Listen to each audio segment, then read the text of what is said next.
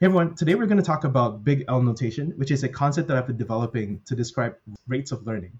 So the big question is, in the software industry or in the tech industry, we measure engineers by number of years of experience, right? Like I have 5 years experience with JavaScript, I have 30 years of experience with Objective-C or whatever. So hiring according to number of years of experience is kind of harmful, right? Like you can't really judge if how senior or how good someone is by the years of experience. But I think actually what's worse, if you internalize that to the way that you yourself learn and believe that this is how learning works, that's actually worse because that limits the ability for you to have the ambition of learning faster than the average learner. What really breaks it home for me is that, we only have one career where maybe it lasts like 30 to 40 years, and we vaguely hope to get better at coding or better at whatever it is that we do over time. But we don't actually have a model for it. We just like think that with more years, I'll hopefully get a little bit better. The chart of our learning abilities probably approximates something like a log n chart, where like initially it kind of looks linear, like we're going up 1 year, 2 years, and you get a very fast pace, and then you level off eventually, where you stop learning as much. And I think that's a very normal rate of progress. And so the question is, how can we do better than that? Or how can we avoid doing worse than that? Those are all rates of learning that we can think about applying over our own lives, because our number of n is only like 30 or 40 years, and we don't get that many shots to do it. Like we don't get to do it over again. Like there's just one game that we're playing, and it's an infinite game.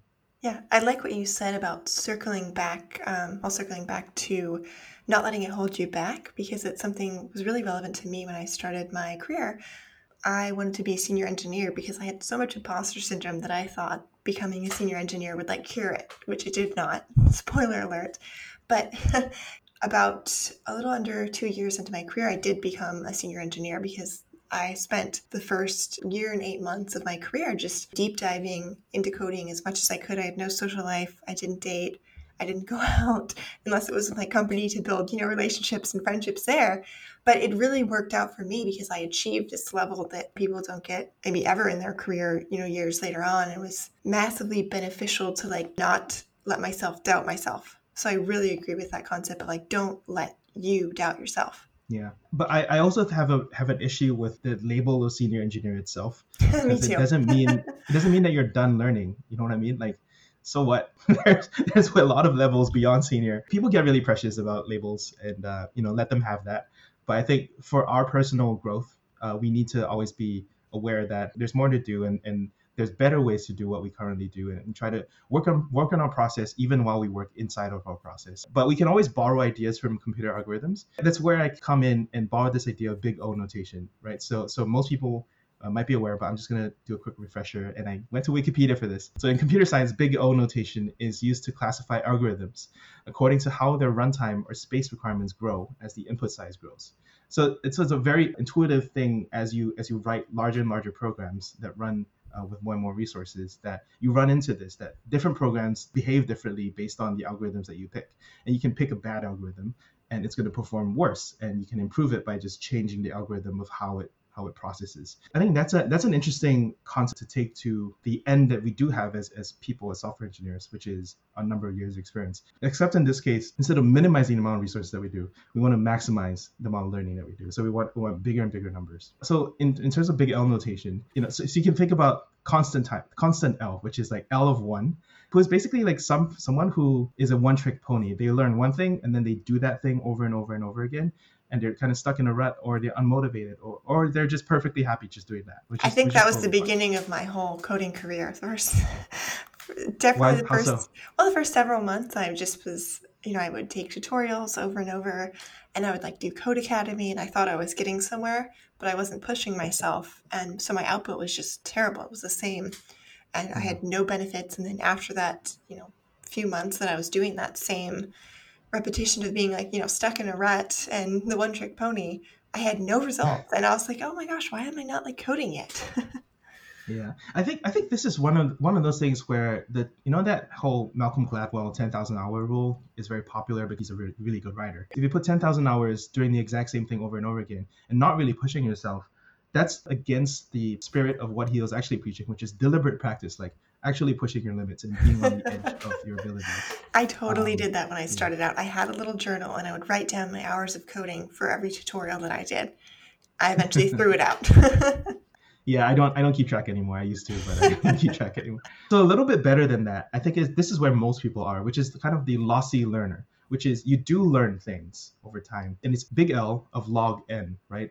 It's a log of the number of years that you learn. So you do go up faster, and then you sort of slope off as the number n increases. Here you're learning new things and you're pushing yourself, but then you're also not retaining things very well, right?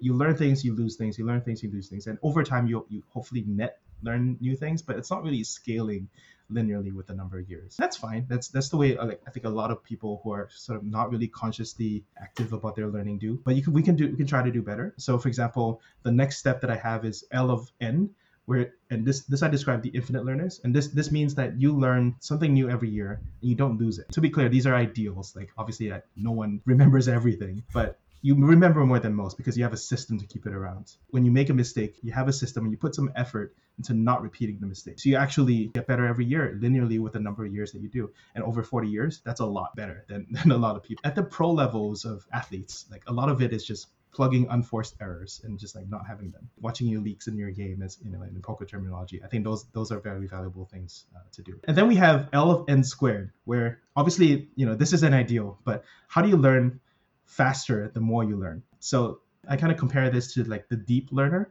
where you actually learn how to learn and you automate future work. You build mental models that anticipate future needs. So like even though you're encountering something new for the first time, because you've learned other things before and you've got to mastery stage in those other things, you know to ask the right questions that will eventually get you the answers. You don't know the answers yet, but you know that these are the holes that you typically run into, and you just look for them automatically because you've inferred from prior learning cycles. I think the final realization that bridges this into the learn in public field, in big O notation, you can actually trade off compute resources for space. Like with more memory, you can actually optimize your algorithms to perform faster because you're able to store things in memory as you go along. So for a typical algorithm that does this is dynamic programming, if you remember from your technical interviews.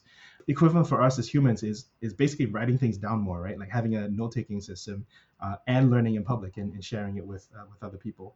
So I introduced this other idea of like L of P times N. So like you're scaling together with the number of years, but then also with the number of people that you know. And the number of people that you know actually increases your knowledge base because you could just ask your friends if you don't know anything. But I think the other important thing is that I think we also learn by the quality and amount of questions that you ask. As an individual, you don't have that many questions, but if you just constantly answer other people's questions, like you go on Stack Overflow, you go on Reddit and answer other people's questions, you'll learn things that you never thought to ask about before, and you actually learn faster than you would on your own. So I think that's a very valid way of accelerating your learning faster than you would if your P was equals to 1, which is you learning by yourself. You should not learn by yourself because there are all these other P's out there.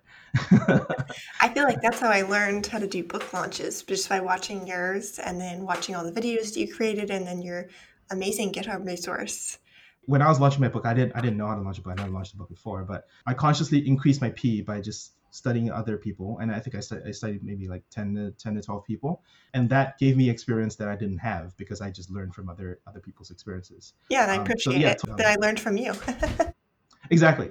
And now I have a reusable resource that I can use for my own future projects. So that makes me an infinite learner rather than a lossy learner, because I would have forgotten this after I did it if I didn't write it down, right? I could have just studied it without writing anything down, and that would make me a L of log n learner. And because it's open source, theoretically, if I actually put in more effort into it, other people could contribute and make this a bigger knowledge base. So I'll be able to scale it beyond just my own contribution efforts. That's like kind of the pinnacle of where Learning Public is. I kind of call it in my blog post like the Learning Public Grand Slam, which is L, P squared, N squared. So, so you're not only like a deep learner, you're also building a learning network. This really comes in together with computer science network theory, where the value of a network scales according to the way that connections are made.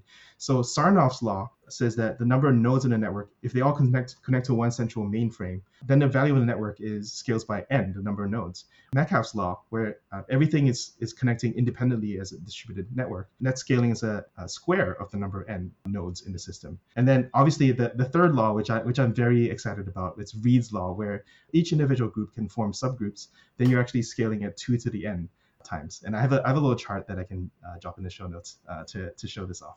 But that's the reason why Facebook is such a valuable asset, because Facebook groups can form as subgroups of Facebook's total membership, and the value of Facebook scales as a factor of 2 to the n. So those are things where, like, if you form a learning community and a learning network around your thing, you actually scale much more beyond your own self. And I think that's a lot of what I try to do with my framework communities, like first React and now with Svelte that I'm doing. So yeah, those are just interesting concepts. Again, these are just ideals. There's some amount of bullshit that's in this. I fully acknowledge that, but it's undeniable that there are better ideas to learning and better rates of learning for some people than others, and it's totally valid to try to do better than we do the day before. So hopefully these give you ideas. So the call to action is to identify someone that you know who's learning at a high big L. Break down what it is they do according to the things that we talked about, whether it is a number of people or they're doing deep learning, and then tell them and then apply it to yourself. So it's an interesting way to learn how to learn. Awesome. Thanks everyone for listening. We'll see you next week.